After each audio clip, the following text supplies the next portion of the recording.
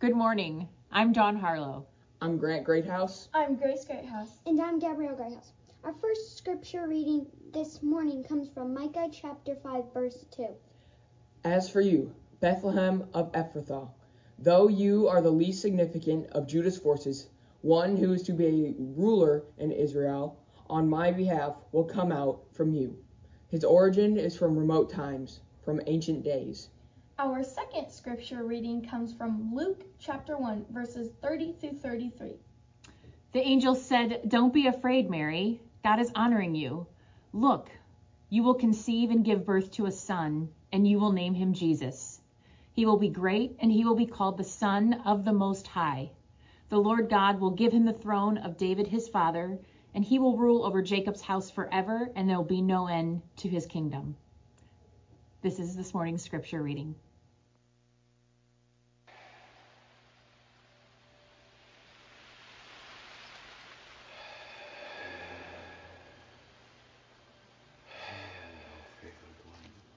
The Lord is with you.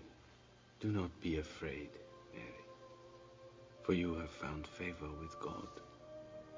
Come, you will conceive in your womb and give birth to a son, and you will call his name Jesus. How can this be, since I've been with no man?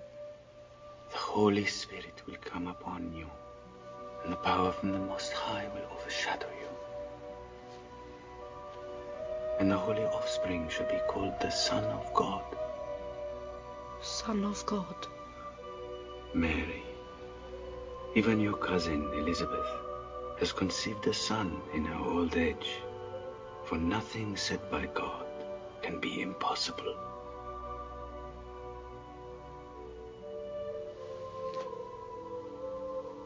Let it be done to me, according to your word.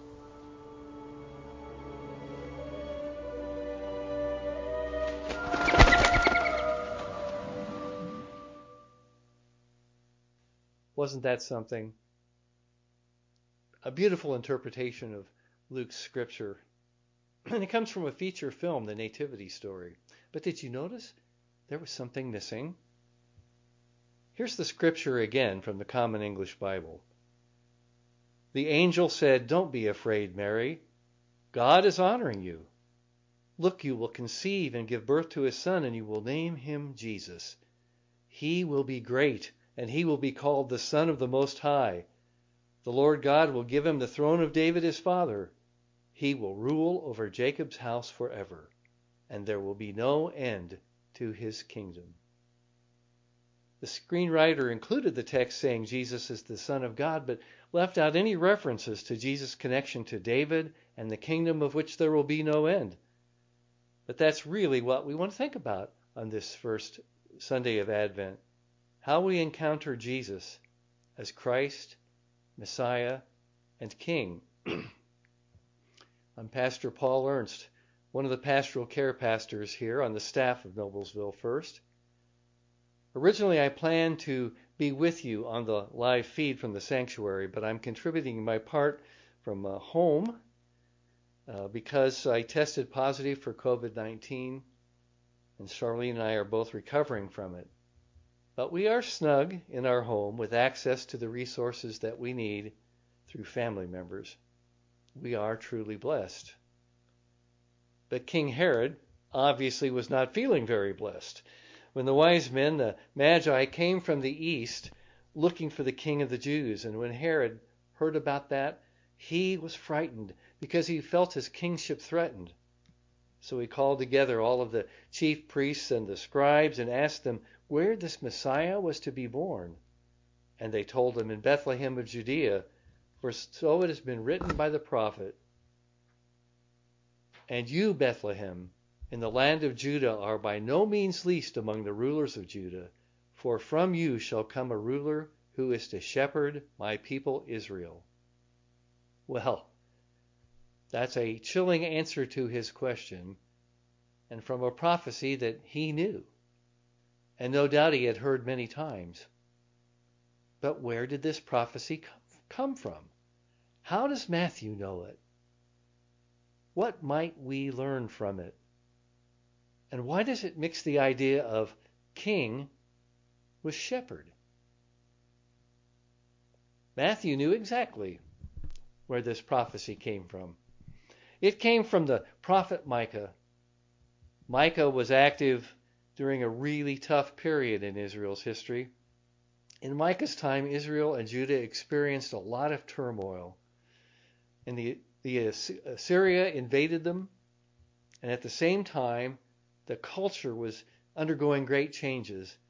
Judah's economy expanded and shifted from a barter society to a mercantile society. So suddenly they were using money. According to Micah, corruption and hypocrisy were to be found everywhere. He wrote that Jerusalem's rulers give judgment for a bribe, its priests teach for a price, its prophets give oracles for money, yet they lean upon the Lord and say, "Surely the Lord is with us. No harm shall come upon us."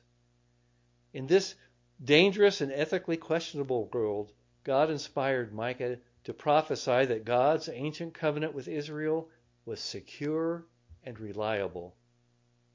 But the way that covenant might be fulfilled could happen in an unexpected way. And this is our other scripture for today, and it bears repeating Micah's prophecy from approximately 8 centuries before the incarnation of Christ. As for you, Bethlehem of Ephrathah, though you are the least significant of Judah's forces, one who is to be a ruler of Israel on my behalf will come out from you. His origin is from remote times, from ancient days. When you hear this text, don't you immediately think about Jesus? I know I do. I think about Jesus, the Messiah, the gift from God that we're now preparing to receive. All those centuries ago, that wasn't the case.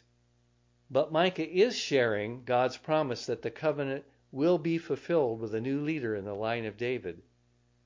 This leader will not be from the royal city of Jerusalem, but from the tiny little nothing village of Bethlehem.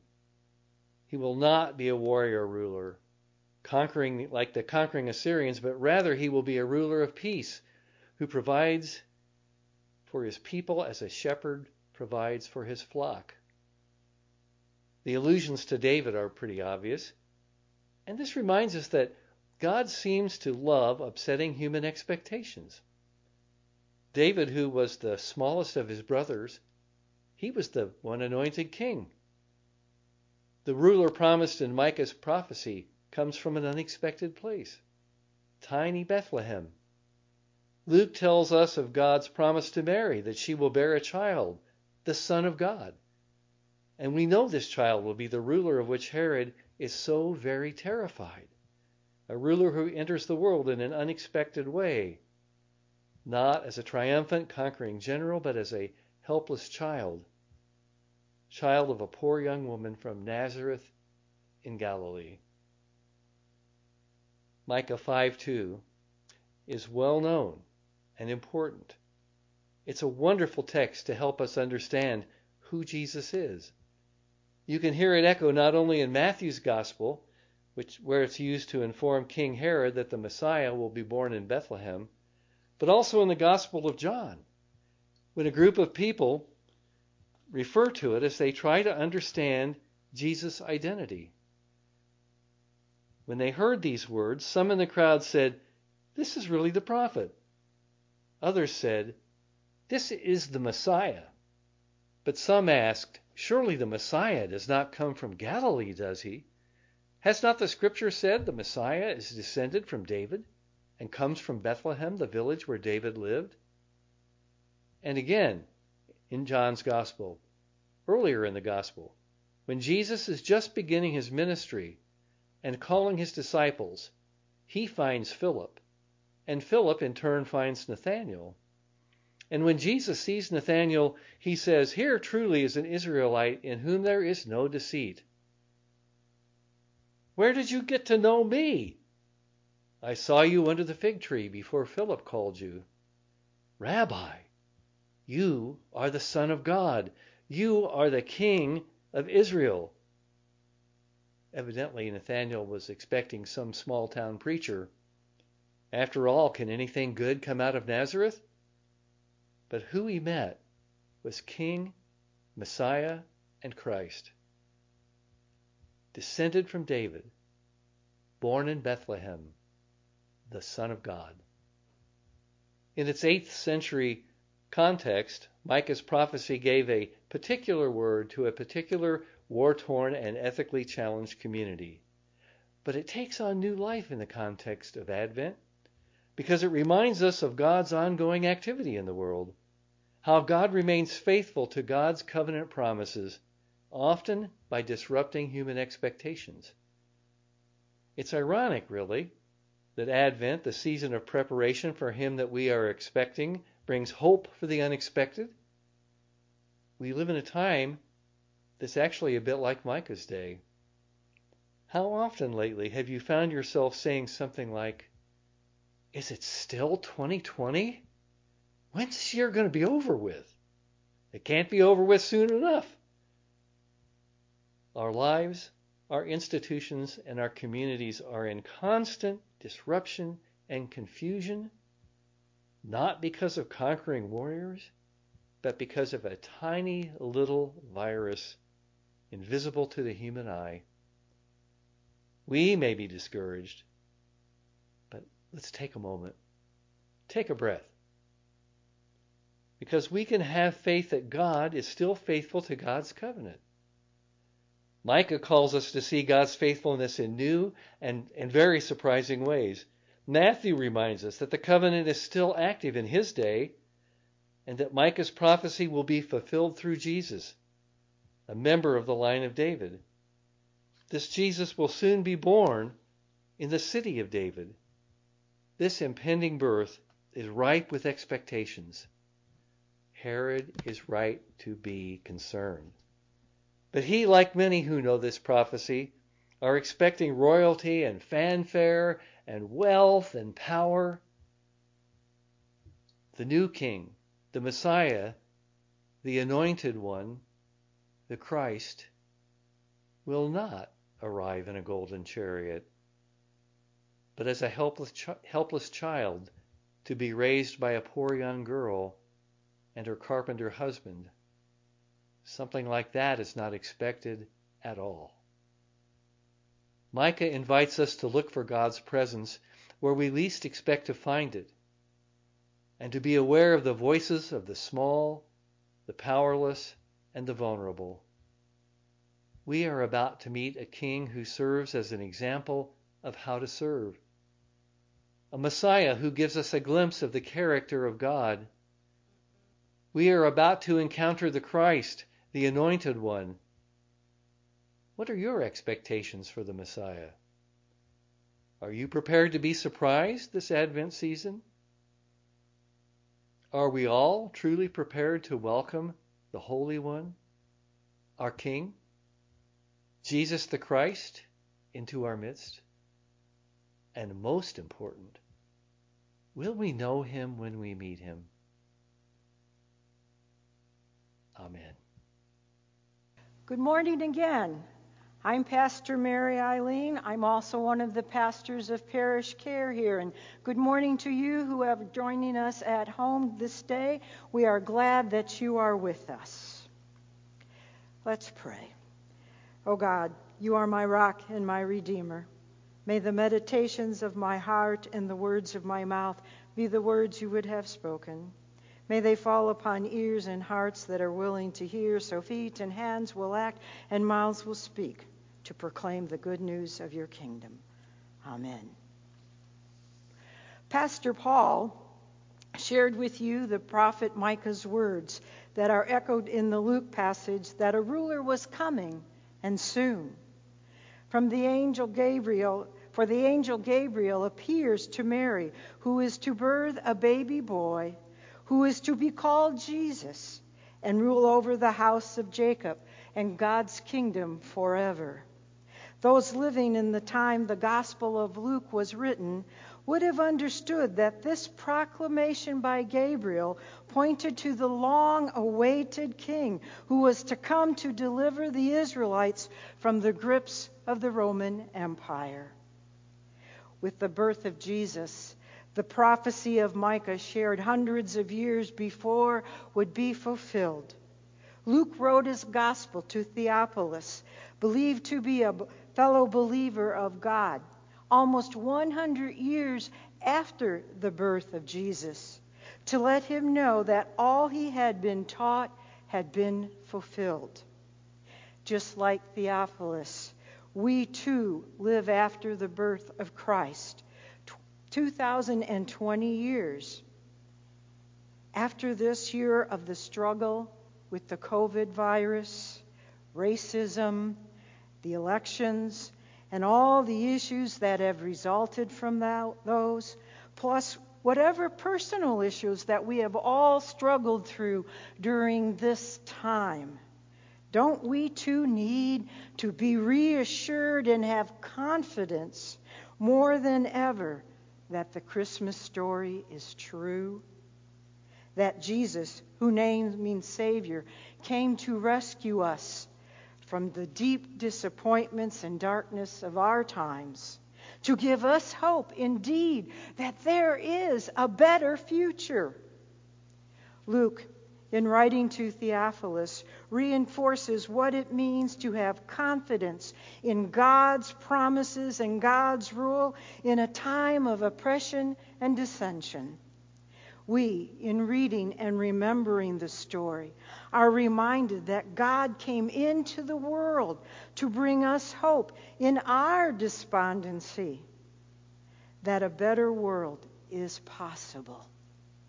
Micah's prophecy came true, and Luke, in his gospel, unfolds the story of Jesus that is collaborated in all of the rest of the Gospels. Today's verses from Luke are found within the Annunciation story, which reveals to us that Mary will conceive a child to be named Jesus. This Son of the Most High will be great and will sit on the throne of David to rule over Jacob's house, which will have no end. This will be the culmination of the Davidic covenant, a fulfilling of God's promise to King David. Now, if you are a student of history, you could legitimately say that has not fully happened. There is no king that rules over Israel today. So what does this mean for us? What are we to learn from this story? As believers in God, we believe Jesus is the Messiah or the Anointed One, the ruler or king who is to lead us to a better world filled with justice, faithful love, and walking humbly with God, as Micah puts it in chapter 6 of his writings. We believe God came into the world in human form to show us who our creating God is and God's plan for us as God's people. Jesus, as the living Word, taught us all that God wanted us to know. And all that God wanted us to know is reflected in the Word, the Bible, the written Word. The first two verses of the Gospel of John say, "In the beginning was the Word, and the Word was with God, and the Word was God. The Word was with God in the beginning." And then further in verse 14 of that same chapter in John, it says, "The Word became flesh and made his home among us." Mary's baby boy Jesus was God in the flesh, born to lead the Israelite nation out of oppression into glory. The disciples and those who followed Jesus gave their allegiance to this ruler or king, convinced that he would overthrow the Roman rulers and they would be the people of power again. This was their hope. with his preaching about a kingdom that was based on the love of God, the love of neighbor, and how we were to treat one another as like we wanted to be treated. Jesus' movement gained momentum. Herod did, as Paul said, should be afraid and concerned. But we know, because we know the end of the story, that Jesus never led an insurrection that led to the Israel nation overcoming the Romans. For Jesus' kingdom was about a better way of living together.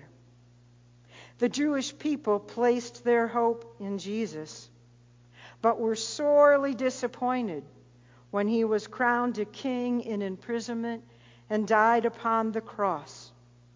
Their hope died yet again. What were they to do? In their despondency, hope came alive again when Jesus rose from the dead and reminded the disciples of their purpose and empowered them with the Holy Spirit, God's continued presence in their life.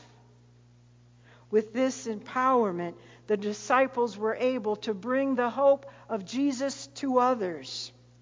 The Gospel of Luke ends with these words: as Jesus blessed them, he left them and was taken up into heaven. As they worshiped him and returned to Jerusalem, overwhelmed with joy. At the end of the Annunciation story, Mary says, as you saw and heard in the video, I am the Lord's servant. Let it be with me just as you have said. Mary's belief that God could do the impossible, as the angel Gabriel said, led her to be God's willing servant. Now, I like to think Mary was willing because she knew Micah's prophetic words and believed God was going to fulfill that promise. Mary was an ordinary girl looking to live an ordinary life when God called upon her to give and gave her this honor. Mary's faith led her to follow God's will in obedience and gave her the strength to be the bearer of Jesus, so those in her time would come to know the incarnate God, even though she had no idea what that would mean, and the pain she would know as Jesus' mother. Mary did not know the end of the story, but trusted God, to whom she gave her allegiance and service. Mary was willing to offer herself to God's work in order to bring redeeming hope into the world in and through Christ. When I am prone to sit in a well of self-pity because I cannot live life as usual in this very abnormal year, I am reminded again that Scripture calls us to imitate Christ, the hope of the world. Ephesians 5:1-2 says, imitate God like dearly loved children. Live your life with love, following the example of Christ, who loved us and gave us himself for us. Imitating God is no easy task in normal times, let alone in abnormal times, especially if we carry heavy burdens and disappointments with us into this holiday season, as I know many of us do, due to the events of this year. But as followers of Jesus, we give, like Mary, our allegiance to our ruler, the Lord, and trust that the impossible is possible because we are empowered by God.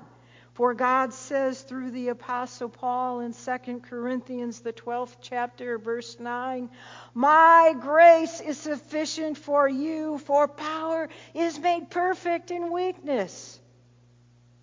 When we feel we can no longer exemplify the fruits of the Spirit, love, joy, peace, patience, kindness, goodness, faithfulness, and self-control, when we feel that we can exhibit these because our own spirits are demoralized, I pray for all of us, to remember Mary's commitment to give birth to Jesus, looking beyond her own circumstances of being an unwed mother, to bring hope to the people of Israel who were demoralized and occupied by the Romans.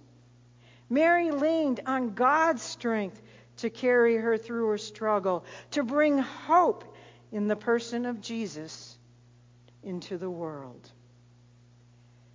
Theophilus, you and you and you and I, we too can be assured by Luke's words that Jesus came into the world to bring us hope in a better future, because God can do the impossible through us, just as he did when he used Mary.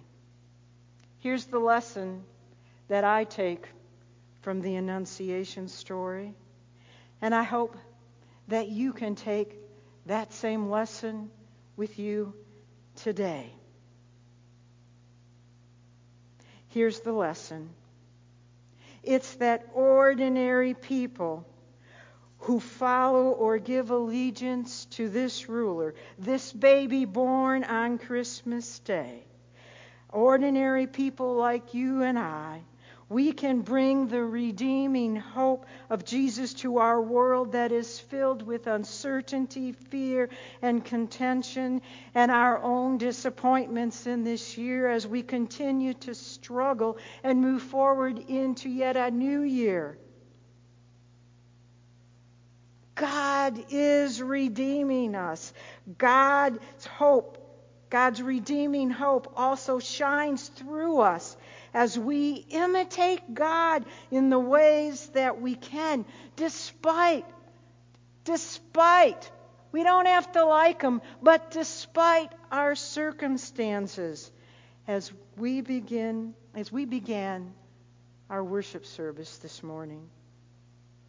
We lit the first candle of the Advent wreath as a sign of our hope that God can meet us in the mess of this world and see us through the rubble of these times and see us through whatever is happening in our own individual lives.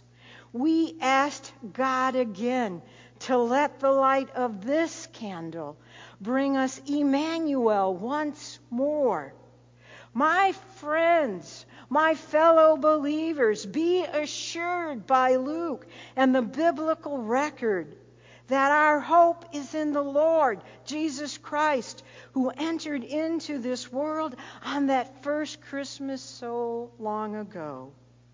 Be reassured, Jesus, the Anointed One, as ruler of our lives, sustains us in our times of depression, our times of desperation, our times of despondency, so that we too may be purveyors or promoters, whichever word you prefer to use, that we may be the ones that bring the redeeming hope found in the person Jesus, just as Mary, who answered God's call in her nation's time of depression. Let us bring that same hope to our nation, to our community, to our fellow church members in this so very anxious year.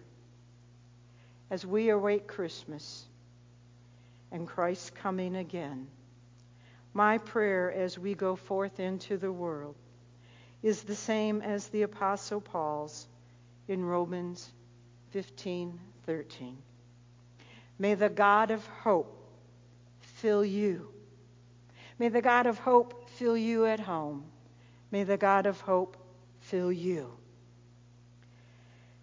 with all joy and peace in believing, so that you may abound in the power of the Holy Spirit to bring the baby Jesus' hope to all those who are in need in this very trying year. Amen.